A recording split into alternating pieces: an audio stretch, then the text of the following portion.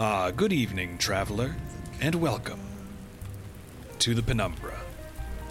Tonight's tale is Juno Steel and the Vanishing Act.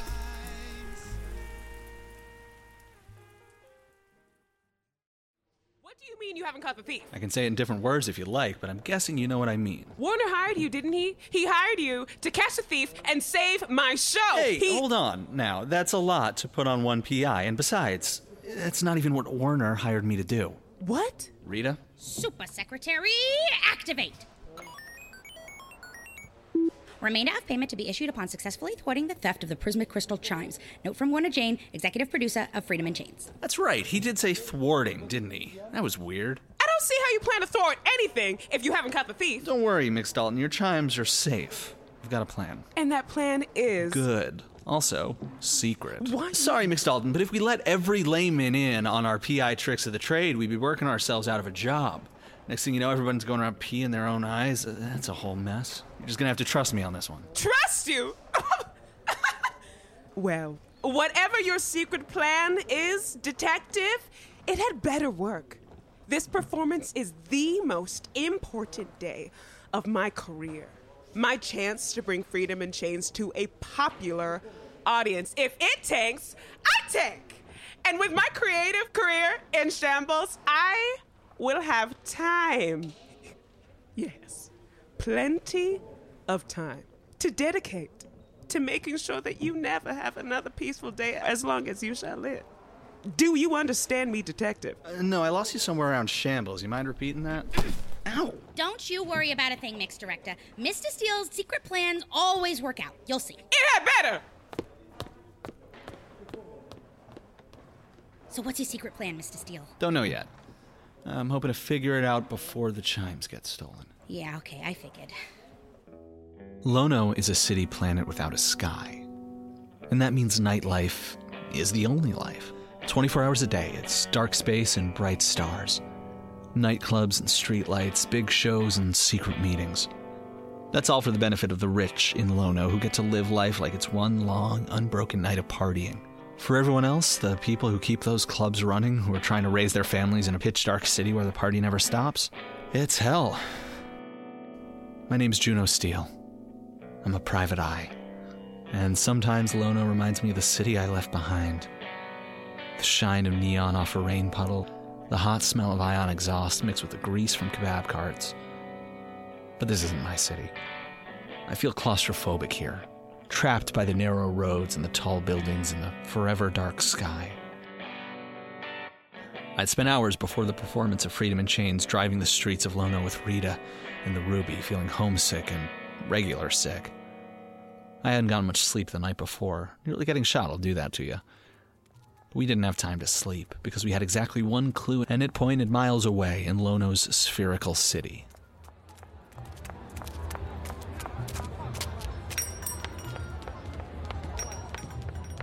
Excuse me, is this the Finders Keepers pawn shop? We're here to pick something up. Here's the ticket. It's definitely ours.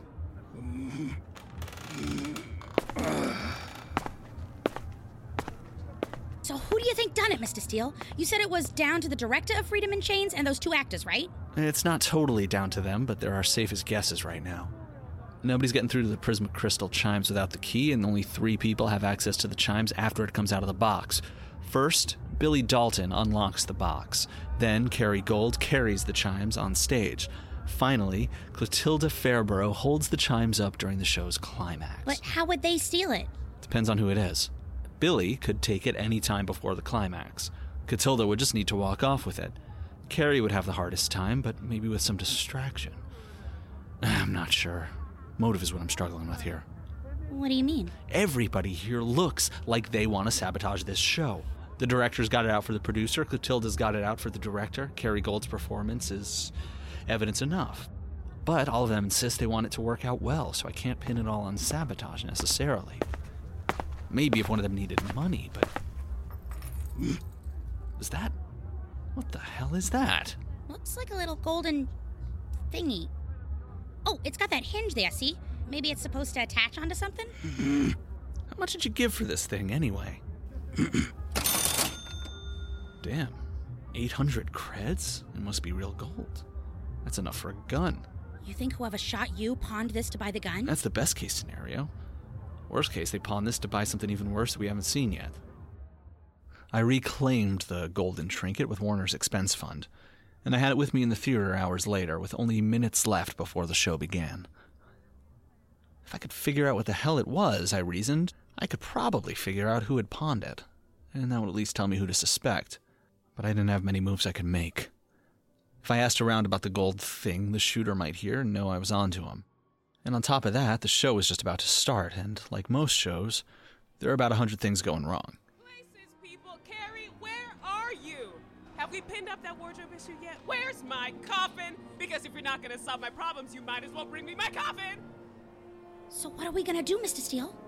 The only real advantage we'll have once this show started is that everyone will be distracted, so I guess we make use of that. What does that mean? It means I'm going snooping, and you're staying here. What? Mr. Steele, you can't... You know snooping's my favorite part. Nope. I need you to stay here and watch the Prismatic Crystal chimes. Don't let anyone near that box until the climax of the show, you get me? I get you, Mr. Steele. Just wait a second. If you're gonna go snooping, you should take this. It's a mini password cracker that can get into all kinds of comms and stuff. Rita? Isn't that illegal? We were pirates for like a year and a half, all right? Not gonna bring me on the snooping, complaining about my cool password cracker. Thanks, Rita. And remember to turn your comms off. This is the theater. Now get moving, the show's about to start.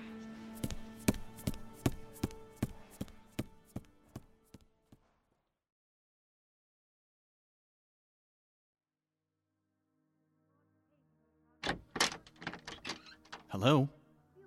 Anybody here? All right, move quick, Steele. You remember how to do this.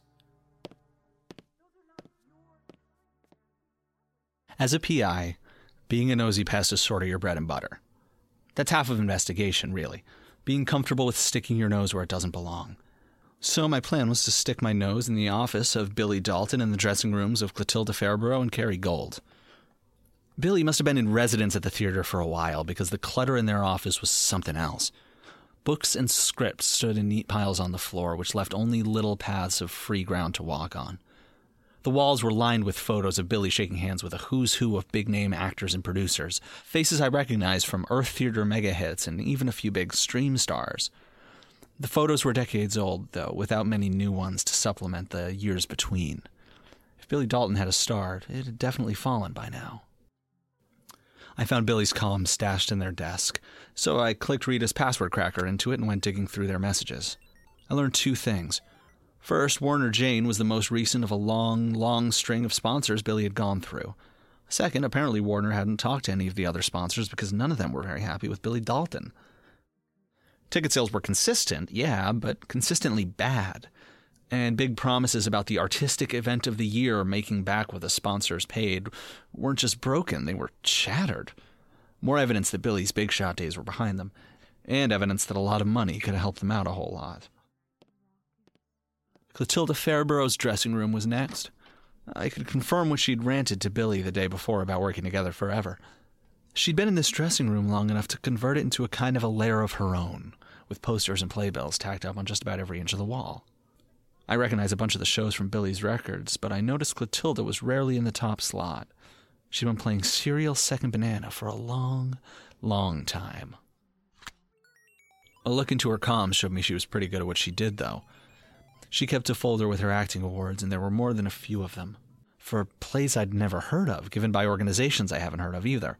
Accolades don't always translate to success, especially when success means cash. You can't eat good reviews, you have to print them out first, and paper costs creds. There were a dozen motives I could have put on Billy Dalton and Clotilda Fairborough, and they'd fit well enough to stick. Both seemed like they needed cash, both had a bone to pick with someone in charge of the production. Hell, I'd bet both could have done it together just to spite Carrie Gold, but something told me that starving artists with a few bones to pick weren't uncommon on Lono or anywhere else. That just left Carrie Gold. And if I was hoping for something decisive there, well, I guess I could just keep hoping. Because Carrie's dressing room was empty. Just the costumes she'd be changing into. Hell, I couldn't even find Carrie's comms, and that didn't make any sense. She was playing the murder queen of some ancient dungeon. She was really going to bring her comms on stage with her? I was puzzling through that one when the door opened behind me. Oh, Juno, what are you doing in my dressing room? Earlier I said that half of investigation is sticking your nose where it doesn't belong, and that's true. The other half is having something really smart to say ready when you get caught. What are you doing in your dressing room? My costume change. Shh! Did you just shush me? What are you doing in my dressing room? Listen. I thought I saw someone come in here. The thief? Why would he come into my dressing room? The criminal mind is full of twists and turns, Miss Gold. We may never fully understand it, but I'd suggest you get your things and go, in case the thief really is here. Oh, of course. I'll just... Right away. Carrie rushed in like a tornado with places to be, kicking off one pair of shoes, slipping on another, and grabbing a bagged costume from the rack in the back. Then she was gone, with only a significant amount of evidence to show that she'd ever been there. I checked what she'd put on the dressing table first. It was her comms. She'd brought her comms on stage, and it wasn't even on silent. God, maybe Billy Dalton was right. The stage and Carrie Gold really were allergic to each other. But I grabbed Carrie's comms and jammed Rita's password cracker into it. It didn't take me long to find what I needed to see, either. It had been the last thing that Carrie was looking at on her own comms. It was an insurance policy on the Prisma Crystal chimes. One that specifically paid out in case of damage, destruction, or theft. Carrie, you can't go out like that. Your costume is barely holding together. Well, you'll just have to pin me up tight, because I will not miss my cue. Where in God's name is that other clasp? I could see them from down the hall. Carrie had changed into her new costume, a flowing white dress held together by golden clasps, just like the thing I picked up from the pawn shop. Carrie Gold had shot at me the night before. She tried to take me out, to make it easier to steal those Prisma Crystal chimes and cash in on the insurance policy. There was something in her hands. The chimes. She was about to walk on stage with them, which meant we were already at the climax of Freedom in Chains. If what the calling card said was true, those chimes were going to disappear any minute now. And they were in the hands of my prime suspect.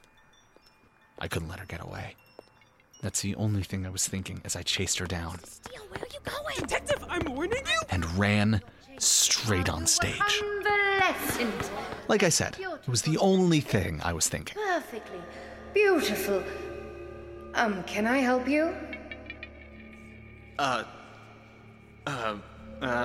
Clotilda, ever a professional, was ready to cover for anything that went wrong in this production, including Juno Steele. Why? It's the, investigator. Yes, that's right.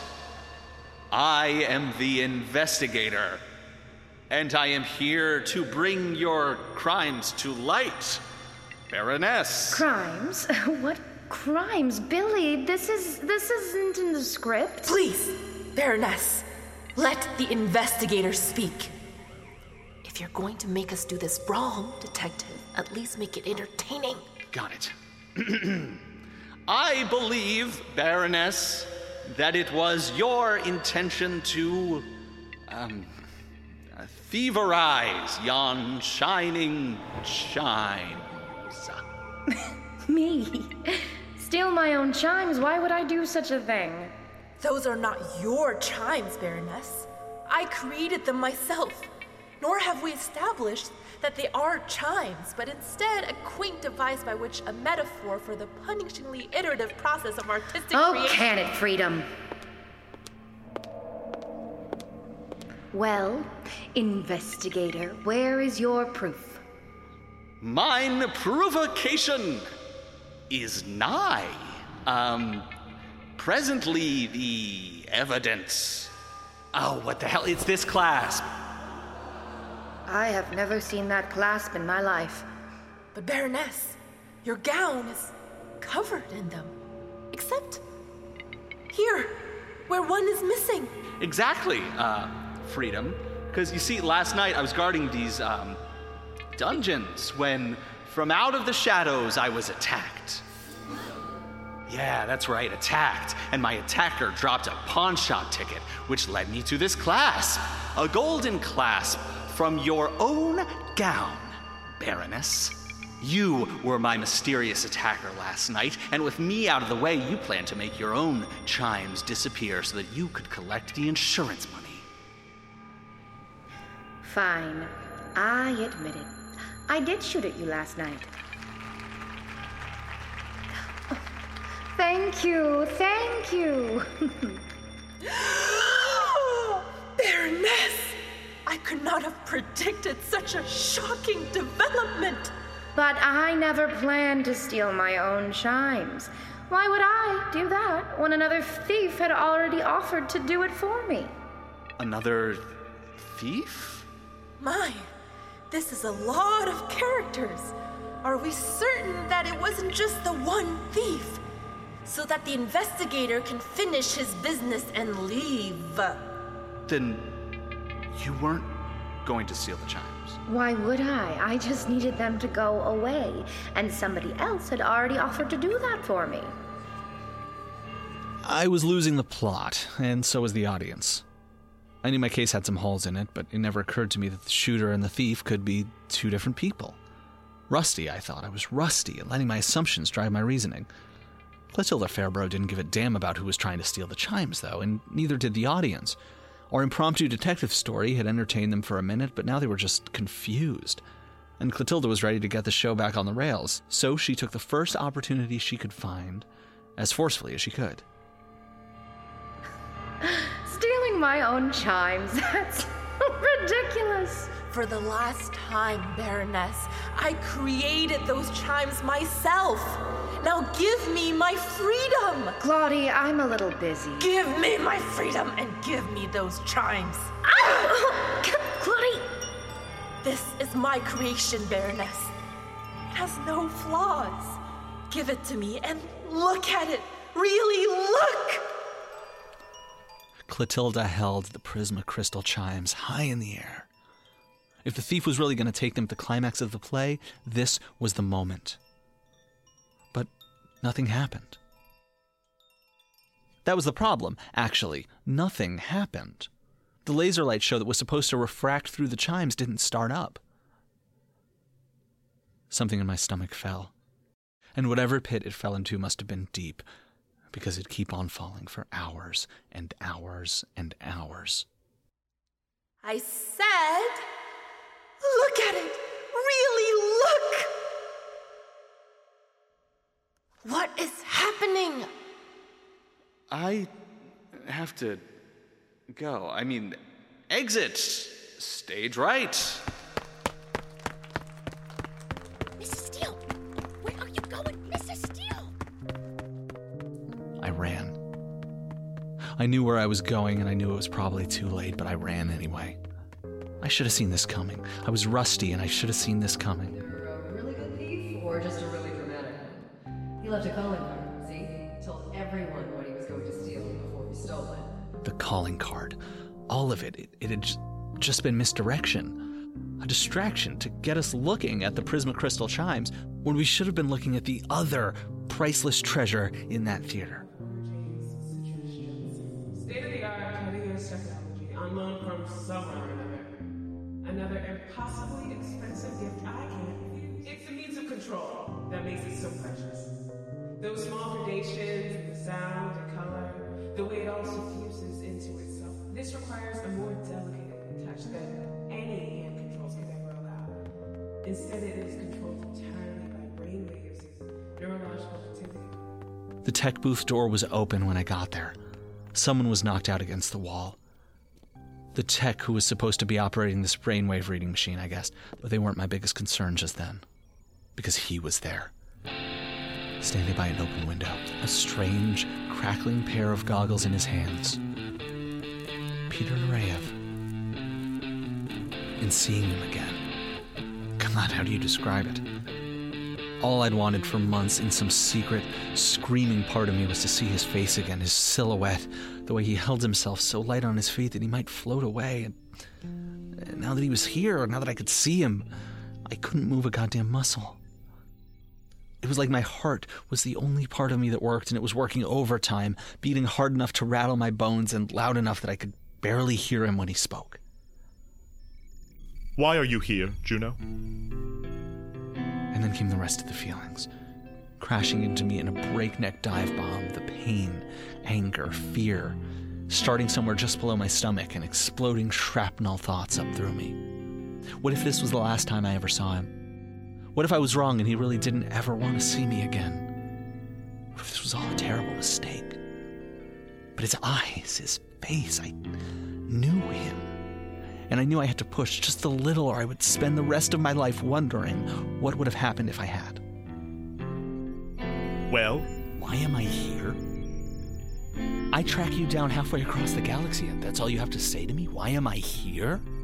I asked you not to follow me. I would have thought you, of all people, would understand that sometimes your business with a person just isn't over yet. And yet my business is certainly over with you.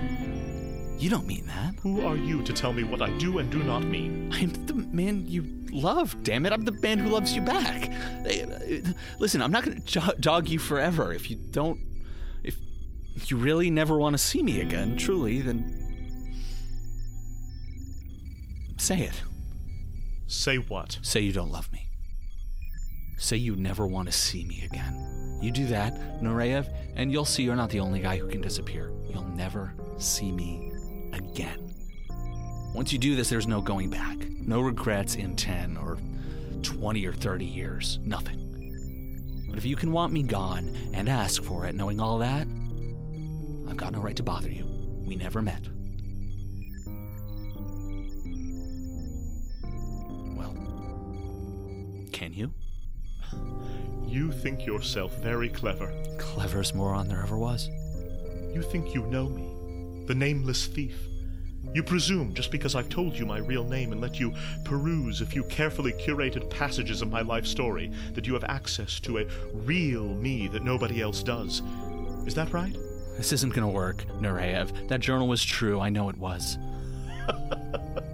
How could you possibly? Because I know you. You know what I've shown you. Nothing more. Can't help but notice you haven't said it yet. I don't need to play your game. If you don't care, it'd be really easy to. I never want to see you again. Like that. Childish. Once you let somebody know you, Nureyev, there is no going back. They've got your number. Chances are you got theirs too. I let you know who I am because I love you and I'm scared as hell about what that means. But at least I can admit it, goddammit. There's no point in naming that which can never be, Juno.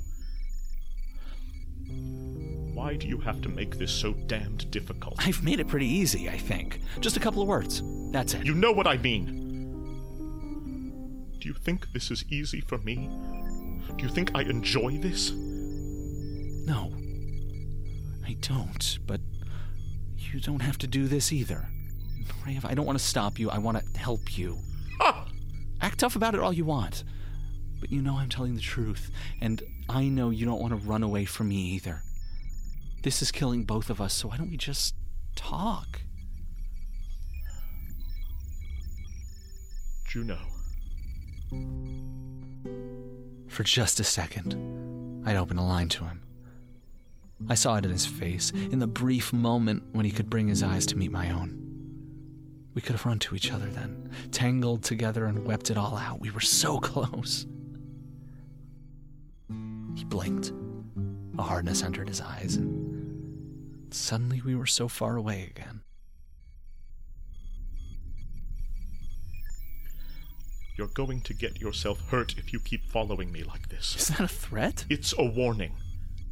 My creditors will not tolerate very many interruptions, and if you destroy the progress I've made in the years I've been paying them, truly, I will never forgive you. Do you understand me? But it's a con, Nureyev. You've pulled enough cons to know that. You're being tricked into paying your life out for something you don't even know is going to work. You think I don't know that? I am fighting for the chance at paying Slip back for what he's done for me. That is all. The chance? Your life is worth a hell of a lot more than a chance. That is how much I owe him. Perhaps I am being manipulated. The project to bring Slip back is even possible. Well, there's only one person who may have known that for sure, and he isn't involved anymore. But I have to try, Juno. I have to try. Farewell. No, Nureyev, please, we can talk this out. Nureyev! Nureyev! I went to the window to find him, but by the time I got there, he was gone. I couldn't let it go, though, or maybe I couldn't let him go. Even though I knew it was pointless, even though I knew he would be gone, I ran for the door.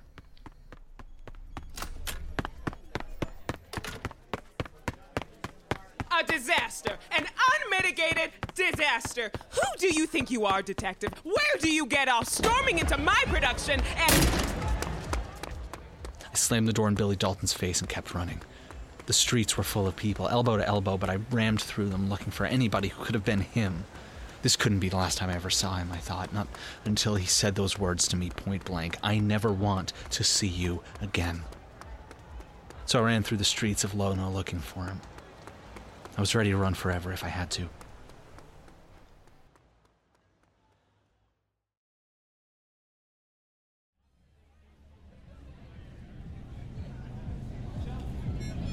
Mrs. Steele! Hey, Mrs. Steele, we found you! Mrs. Steele? It's cold out there. Don't you think you should get in the Ruby? Thanks, Rita. It was him, wasn't it? Yep. How'd you find me, anyway? Lono's a big city. I didn't find you. The Ruby did. It did? Ruby? How?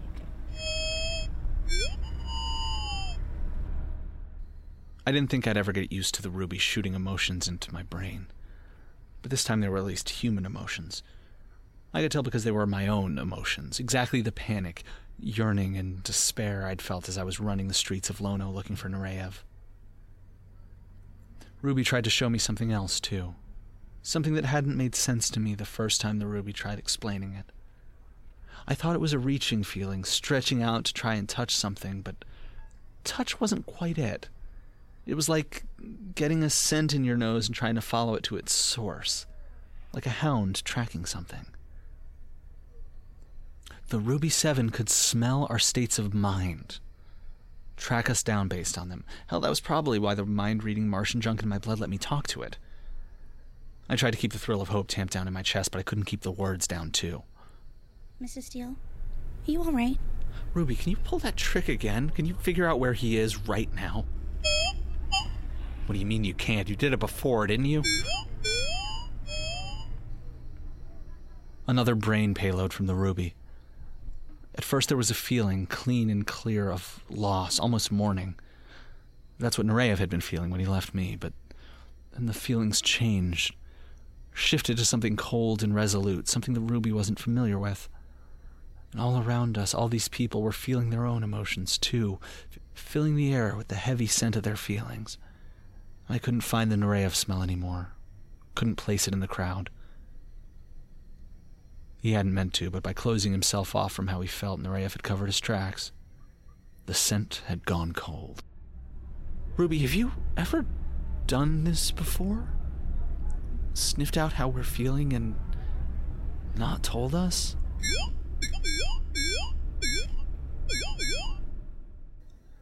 It tried to close me off from what it was thinking, but it was too late. The Ruby had opened a channel between the two of us, and it went both ways. I felt a flash of fear, then another, 6 flashes in total. I felt the Cure Mother Prime nearby, thinking its strange alien thoughts. Everyone in the Orenko family was in trouble. The Ruby 7 was panicking. It didn't know what to do, so it did the only thing it could think of. It asked for help. Sent a distress signal echoing out into space for light years around. The distress signal. The one Director W had told me one of our crew sent out to get dark matters on her trail. She hadn't been lying, but she'd been hiding something too. There was no betrayal. The Ruby 7 had sent out the distress signal because it was trying to help, because it loved us, and because it didn't know any better.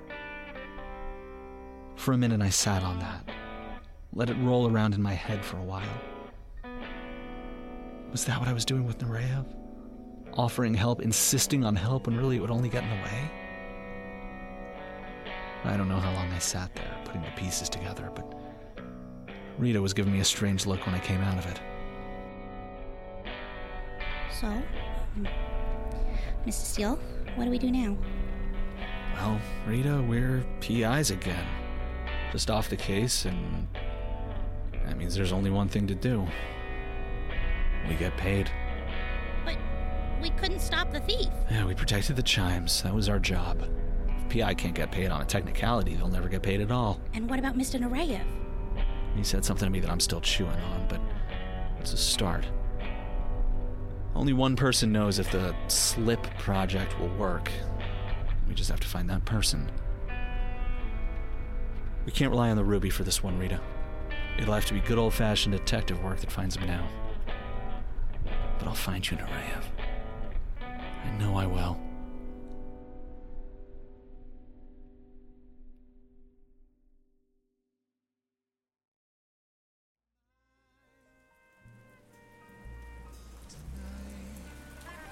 If you've enjoyed this tale, please consider supporting the Penumbra. You can do so by buying our merchandise. Just search for the Penumbra Podcast on dftba.com to find posters, pins, apparel, soundtracks, and recordings of our live shows. You can also make a one-time donation to the Penumbra via PayPal at the Penumbra Podcast. Or, if you'd like to keep our stories running in the long term, we hope you will support us on Patreon. Every dollar helps. At just $4 per episode or higher, you will receive ad-free episodes 2 days before the public release. At the $7 level, you will gain access to behind-the-scenes content and production scripts. And at the $10 level, you will receive access to commentary tracks like this one, from actors Stephanie Jean Toussaint and Sarah Morin, and co-creators Harley Takagi-Kaner and Kevin Vibert. You know, back in the day, no one went to school. They all just did it, you know? Yeah. What's that quote of, have you ever just tried acting? So, yeah. Sometimes I say that to myself. I'm like, consider just acting it. Just act. Just act it. Could you just pretend that this thing that is not true is in fact true, and we'll go from there? Mm-hmm. And then we'll do that, yeah. We would like to give thanks to all who support us on Patreon, but especially to Gay Heaven, A Raccoon with Heelys, The Emerald Hate, This Podcast, Haha, Tony in the Case of the Final Season, Mr. Me, Myself, and I, Ren, Cody Spaghetti, Kira, Nito Watts, Jack M. Cohen, Girl in the Midnight Sky, the patron-named Thank You Penumbra team for your amazing work, Braylon, Hannah and Leah's Adventures in Gender Shenanigans, the Lady Guinevere in the Final Season, Adrienne S., Sydney Has Been Taken Over, Shelley Schroed, Kevin Please Say Butts on Live Recording Thanks, Jammy, Nelson, Osipete, Evet Kani, Benjamin Fisher, SCP Chloe, Desert Willow Loves TPP's Creator Collective, Theo Alex Dean, Nate Gibson, June Gishoku, Skyfire Forever, Allison Hull, Striker Flynn, Emily B., Liv Allen, Alice the Time Lord, Aaron, In Memory of Spiral Opal, Eden the Gay Bookworm, Michael David Smith, Guess Who Now Murmurs Oh St. Damien every time something mildly distressing happens, Kiki's Podcast Patronage Service, Caroline Seidman, Radius Ulna, Rain and Pippin from the Glen Dimension, Karen ZH, Season 5 Let's Go, Genetic, Minchowski, and Jamie Gunter for their incredibly generous contributions per episode. Thank you. This tale, Juno Steele and the Vanishing Act, was told by the following people: Joshua Elon as Juno Steele, Kate Jones as Rita, Amanda Egbu as Billy Dalton, Sarah Morin as Carrie Gold, Stephanie Jean Toussaint as Clotilda Fairborough, and Noah Symes as Peter Nureyev. The Penumbra is created and produced by Harley Takagi-Kaner and Kevin Vibert. If you wish to know more about the full production team, you can read about them in the show notes of this episode. I'm afraid that is our time for today, dear traveler. We hope you will join us again soon.